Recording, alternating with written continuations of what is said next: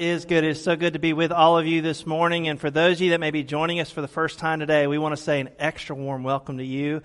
And those tuning in from home, we want to hear an amen from the den later today. And those that are going to be tuning in, some are going to be listening in later this week. And we're grateful that you're listening in as well. But, as I was reflecting this past week, I was just in awe. I was in awe at how this community is committed to sharing in hope, living with purpose, for the sake of others. For the sake of others, right? And speaking of for the sake of others, I just want to give a shout out this morning. I want to give a little bit of a testimony this morning to how y'all have done that over the last couple of years. Some of y'all may not know, but we're part of a ministry called Meals for Woodstock.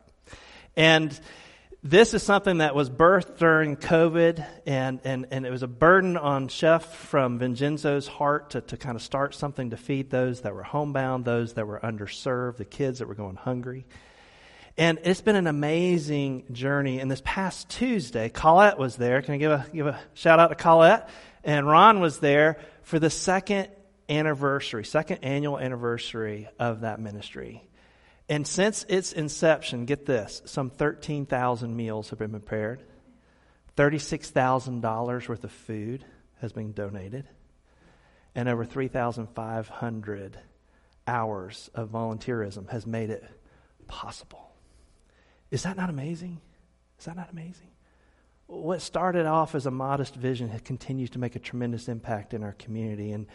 And what's even greater, and this is something I want to read to you, is Doug Whitley is our new chaplain. Y'all may not know who Doug Whitney is. He's the outreach pastor for Woodstock Baptist. He's someone that I've connected with over the last several years and very involved with this ministry, but he's now become the chaplain for the city of Woodstock and the police department. And he had this to write, and this is going to be on the screens, I think, but I just want to read it to you because I think this speaks to the deeper reality and the win that this has. He writes, "A big thanks to the team at Vincenzo's for the perseverance and hard work over the past 2 years. Providing meals for families in need will always be a great thing to be involved in. But one of the most valuable wins over the last 2 years has been the collaboration between different churches, the city of Woodstock, the community, Woodstock Police Department, and Vincenzo's." I could not agree with him more. I could not agree with him more that the Big C Church in Woodstock has shown up, how these small churches, these different churches of different flavors and different expressions of Christian faith have gathered together in an ecumenical spirit and joined with city officials to make a tremendous impact in the lives of those around us, those that often are marginalized, those that are often gone unseen. And I just want to give a shout out to the way. I want to give a shout out to you. Those that have served, those that have prayed, those that have given, the way that our tithes and offerings go to fuel this ministry. So thank you. Thank you from the bottom of my heart to see how we do this, how we live out for the sake of others. And if you want to plug in, you can go on our website and look at the serve page, and you'll find out more about how you can plug into that ministry. Or talk to Colette. She's here. She's there every Tuesday that the ministry's running, and we'll be glad to speak to you that. But can we get an amen this morning? Glory to God. Amen? Amen. Well, now let us turn as we continue in our series on the 10 words, and we're going to join in and listening and reading to the 8th word. We've covered the 10th word. Y'all remember what that one was? Coveting. 9th word? False witness. Well, hear what is the shortest, at least in character length, of all the 10 words. It's found in Exodus chapter 20, verse 15. You shall not steal. You shall not steal. This is the word of God for the people of God. Thanks be to God. Would you pray with me? Almighty God, I thank you for the ways in which you have already awakened us to a hunger to gather in your presence this morning. So whether we're gathered at home, whether we're gathered here in this sacred space, Lord, may we know that all is sacred because of your presence, not because of anything we have done or created. And so God, may we enter in more fully into your presence, into your arms. And Lord, may the meditations of our hearts and the words of my mouth be pleasing to you, O Lord, our rock and redeemer, as we continue in worship and meditate on this, the 8th word. I ask all this in the high and the mighty and the precious name of Jesus Christ. And the church said, amen. Amen. So far we've unpacked coveting, lying, and here we are at stealing. Now, I don't know about you, but I don't know if we're reading from the Old Testament or if we're reading the lyrics from a country music song. I mean, tell me what country song doesn't have lying, stealing, and cheating on it, right? I mean, isn't it evident in our music industry today that these words, these 10 words, are just as relevant today as they were the day in which God gave them to the ancient Hebrew people? And so here we find ourselves in this 8th word, you shall not steal. Seems clear cut, right? Don't take what ain't yours. Don't take what belongs to someone else. And the truth is, we know what stealing looks like because we've had stuff taken from us. Can I get an amen? You know what it's like. You know how it feels like to have something taken from us. But therein lies, I think, perhaps some of the challenge with this 8th word, is we often think of theft as something someone else does.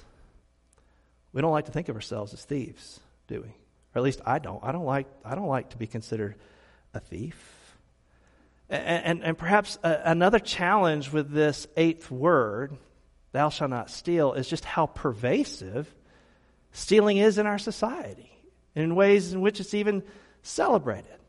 I mean, think about this. How many of you as kids were taught finders, losers, right? I mean, we're taught that, right? If someone leaves something behind and they're gone, well, that's for my taking, right? We can keep it. We almost teach ourselves as a society that it's okay if someone's left something behind, that it's fair game, right? And then there's the heroic villains. You know, like, how many of y'all like Robin Hood? I love Robin Hood. Or how about heist movies? Any of y'all like Ocean's series? Ocean's 11, 12, 13, Ocean's 8? They're awesome, right? Or The Italian Job? I mean, we glorify taking what's not ours, even in the cinema. And I love a good heist movie. I'm with you. If you want to go watch a good heist movie, sign me up. I'll join you in that. But then there's even the gaming community. You know, it's become more of an online gaming community today. But there's a popular game, Grand Theft Auto. Maybe some of y'all heard of it.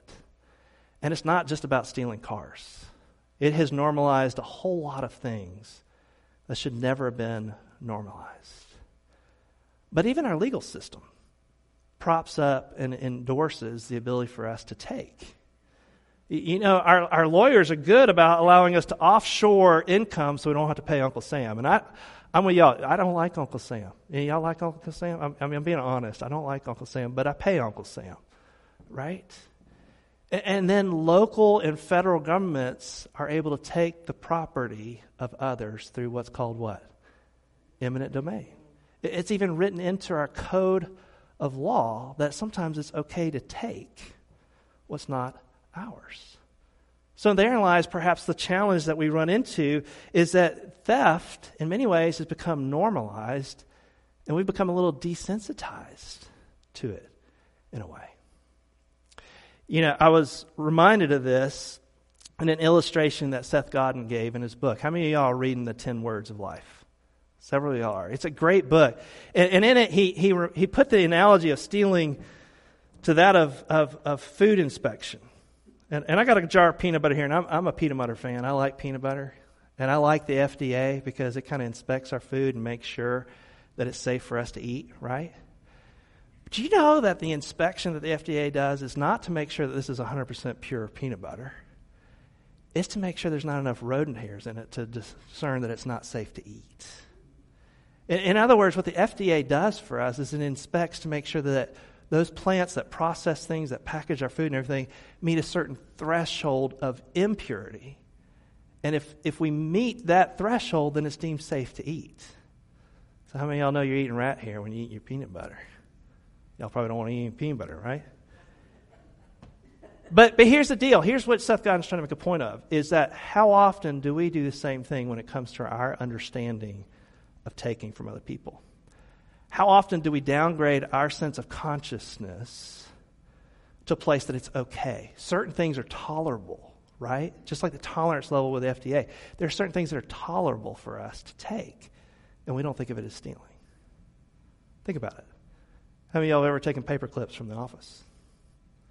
Or printed something off of the copier in the office that was for personal use? How many of us have bumped into a car or swung the door open and scabbed the side of another car and never left a note in the parking lot? Right? How many of us have jumped onto Wi-Fi that belonged to someone else to get on the internet, and it really wasn't ours to jump on?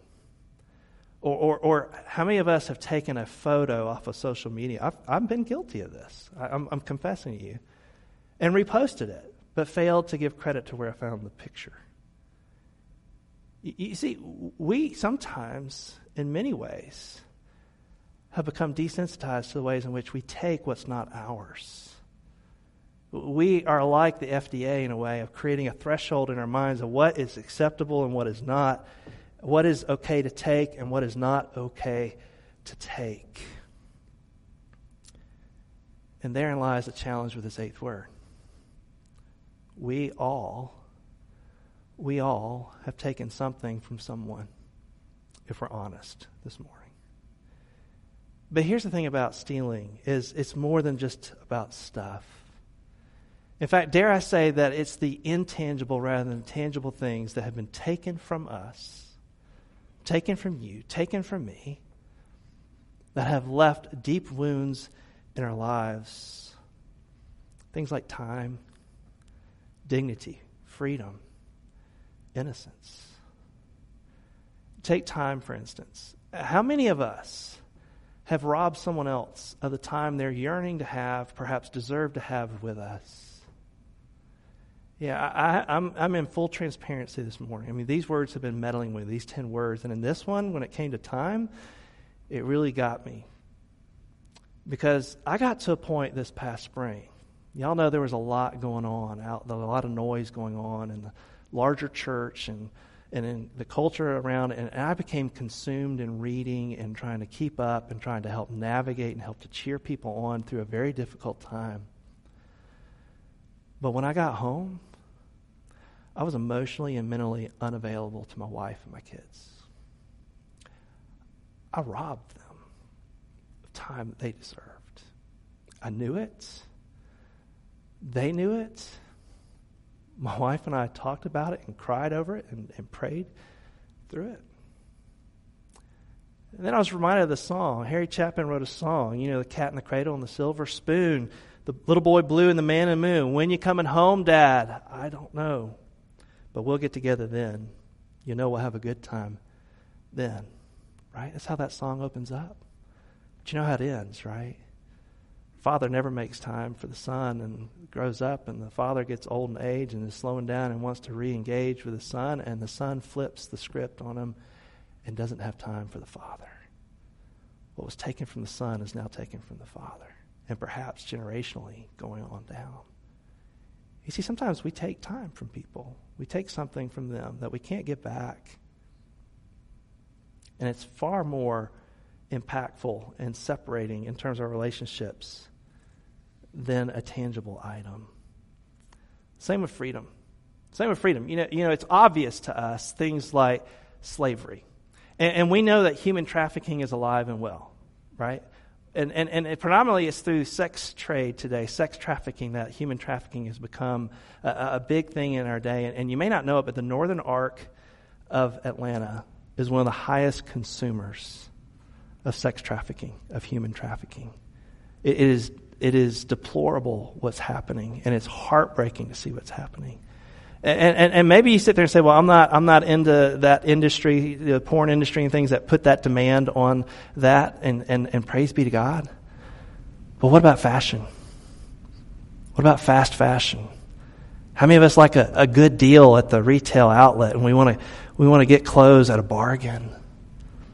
And that bargain comes at the cost. We'll get a little bit of feedback here. Yes, God. But that bargain comes at the cost of children, men and women in other parts of the world where they're not protected with labor laws. And they're almost conscripted, in a way, to the work that they're doing. You see, our desire for a bargain sometimes is what in bondage is someone else and takes away their freedom. And we don't even realize it.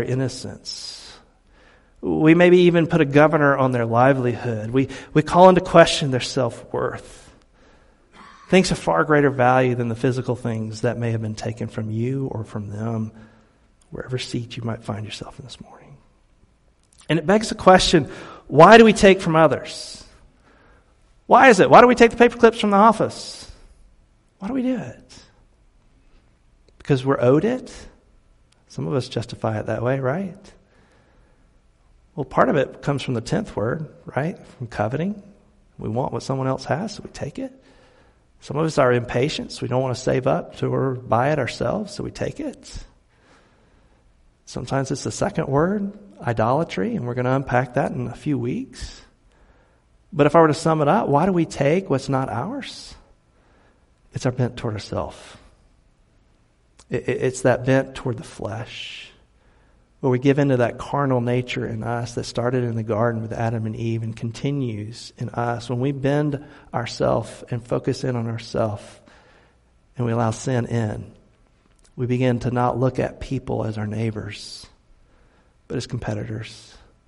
We begin to not see them as neighbors so that we can justify what we take from them rather than love them, as Jesus summed up these 10 words and called us to do. Right?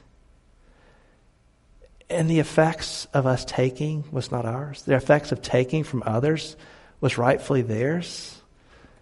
Is that it has a devastating effect on their lives. We know this because many of us in this room are sitting right now with something that's been taken from you. In fact, what is it this morning? What is it this morning that you're grappling with, that you're hurt by, that someone's taken from you? What is it? And dare I say, I know it's not the tangible object that they took from you that's leaving you wounded. It's their betrayal.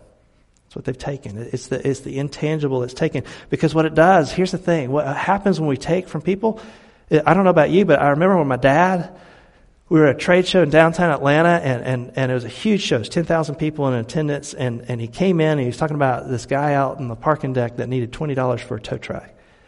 Only to find out that several other exhibitors in there also were asked for money for that tow truck. The guy was conning him. And he got conned out of $20 in the parking lot, and he was angry. And he also grew suspicious. Because that's what happens. When we take from other people, we become suspicious. Our suspicion grows. Our trust decreases. Our ability to engage in relationships diminishes. Our willingness to even open up to new people and new relationships oftentimes is forfeited.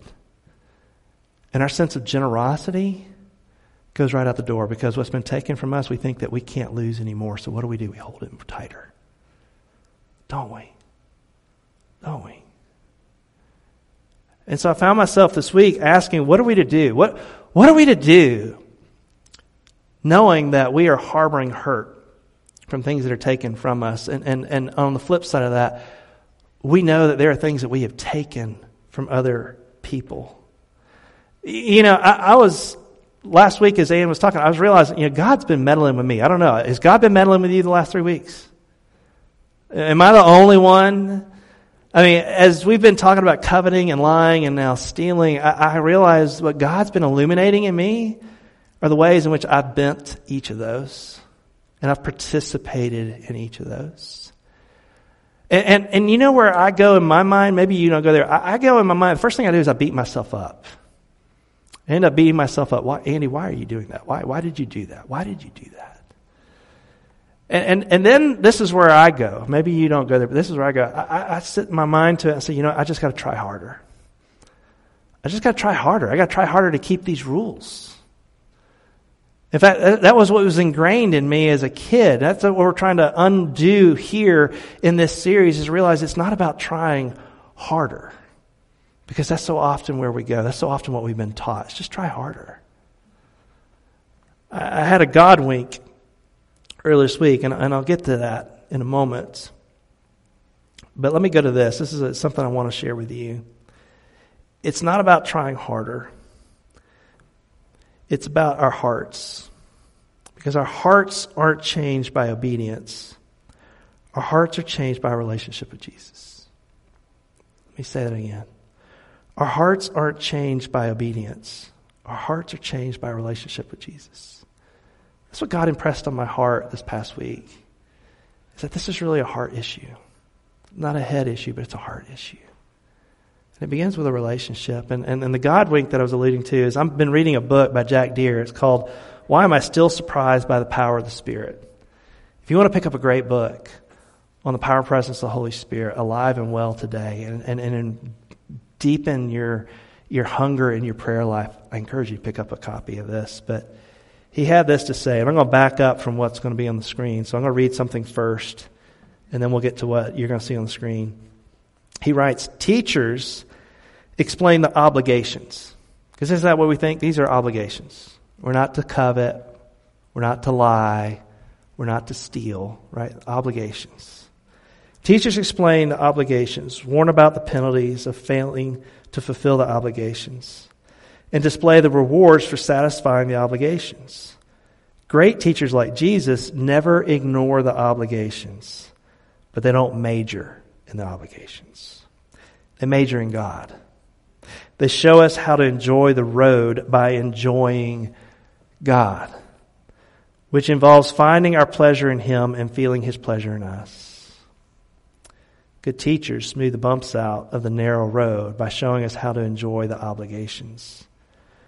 The goal is not to pray, but to enjoy praying. And then this is what I want you to see on the screen.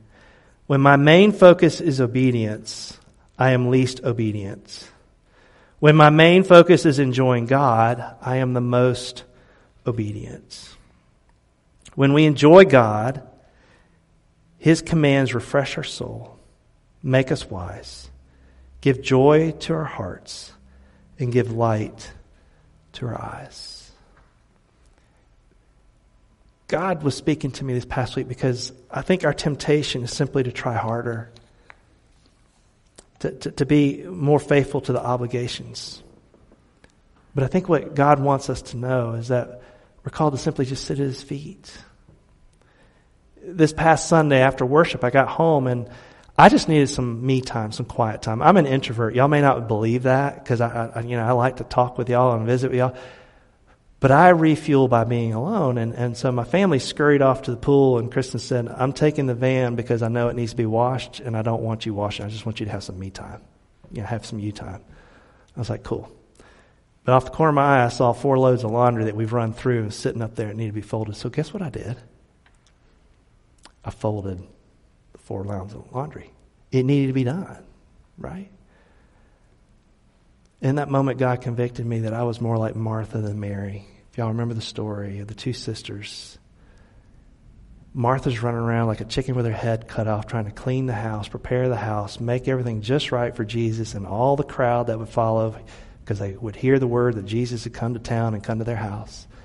And she's all ticked off at her sister Mary, because what is Mary doing? Sitting at His feet. These 10 words of life, this idea about not stealing, not taking, but being a heart of giving, it doesn't start with an obligation. It starts with a relationship. It starts with sitting at the feet of Jesus. I think that's what God has intended. And we're going to see that in the culmination of this series as we get to the first word. It's all about a relationship. It's all about a relationship. So where do we go from here? Well, I'm reminded of the story of Zacchaeus. We unpacked it a little bit this summer about when we were looking at salvation, but Zacchaeus was a taker. We don't know why, but he was a tax collector, and in that he was known as taking what wasn't his. He would skim off the top. In fact, he was a chief tax collector, so he had minions underneath him that were also skimming off the top. So Zacchaeus was loaded, y'all, with money that wasn't his. And I can't help but think that he got the stink eye every time he left his house and he walked through town. He got that eye glaring at him because of how he had taken from the community. He was isolated from everyone save one. You know who that is? Jesus, who came into his house. And Zacchaeus, his sense of taking changed. First and foremost, by simply embracing Jesus. Having encountered Jesus, began to embrace Jesus. And after embracing Jesus and what Jesus had to offer him, we find Zacchaeus saying this to Jesus. Says, "Look, Lord, here and now I give half of my possessions to the poor. And if I have cheated anyone out of anything, I will pay back 4 times the amount." You see, Zacchaeus' taking became a heart of giving only through a relationship with Jesus. That's where it started. And that's where it starts for you and me, with these 10 words. It starts not with a rule, but the relationship. It starts with a relationship that we can have through Christ Jesus. And so for those of us today that are sitting here today, and you know who you are, where you've been carrying around some guilt today because of something you've taken from someone else. It may have been decades ago. It may have been last week. Know this. Hear this. Hear the words of Christ Jesus from the cross as he says, Father, forgive them. For you are forgiven. For the one who gave his one and only Son for the sake of the world. His one and only Son. He gave his all so we might have it all. Speak to you. May he speak to you saying, you are forgiven. And not only forgiven, but you're also emboldened, just like Zacchaeus, to go from a heart of taking to a heart of giving. You can go and attempt to make retribution if possible. And if that person is no longer in your life and you can't do that, know that you're forgiven. You can pay it forward into someone else's life. I think that's what Jesus is calling us to in this word. From theft to generosity, from taking to giving. And then for those of us today that are living with the repercussions of something that's been taken from you, you know who you are. Maybe your innocence was taken away. Maybe your dignity was taken away. Maybe your sense of self-worth was taken away. Maybe a relationship was taken away from you. I want you to know this. God sees you. God sees us. And God grieves for us. But God offers to heal us too.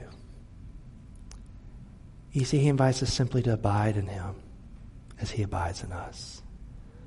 Would you just sit at the feet of Jesus? Would you allow yourself to trust yourself to him again? Because by entrusting in Jesus, he'll begin to restore your sense of trust in others. And he'll take that heart that's been hardened and that sense of scarcity and blow it away and give you a heart that is tender and give you a heart of abundance and give you an outlook of being generous to others and invest in others as he has and desires to invest in you. I believe that's what we need to take from this 8th word. It's not the duty, it's the relationship. It's the relationship. Would you come to Jesus today? Would you embrace his forgiveness today? Would you embrace his lavish grace, his generosity for you today? Would you allow him to restore what's been taken from you today? So that we can step away from taking and be a person and a family and a community of giving. I believe that's what he's calling us to today. Amen? We're going to open the rail here in a minute for prayer. And I want to invite you, as you feel led, as the choir sings a response song, to come and pray as you feel led. And I want you to know that if there's a deeper work that you need, or you're feeling compelled to maybe pray into someone else's life, we're going to be back in here at 5 o'clock tonight. We're going to celebrate in communion. We're going to be reminded of God's lavish grace for our lives. And I hope that you'll join us back here so you can pray with one another and receive healing prayer for whatever's been taken from you. My heart's desire is that we would be able to receive what God has for us today. Amen? The one who gave his all so that we might have it all. A heart of generosity. Let us pray. Almighty God, I thank you for your tenderness. I thank you that you know what's best for us, even when we don't know ourselves. I thank you for this word of thou shalt not steal, and we see it as rigid until we realize we were the ones that have broken it. And perhaps many of us feel like we have to repay in some obligatory way. But that's not what you're asking for. You're inviting us into a relationship with you in which you cancel all debts, our sins. And you free us for joyful obedience through what your Son did on the cross and through an empty tomb for each and every one of us, beginning with me and everyone here.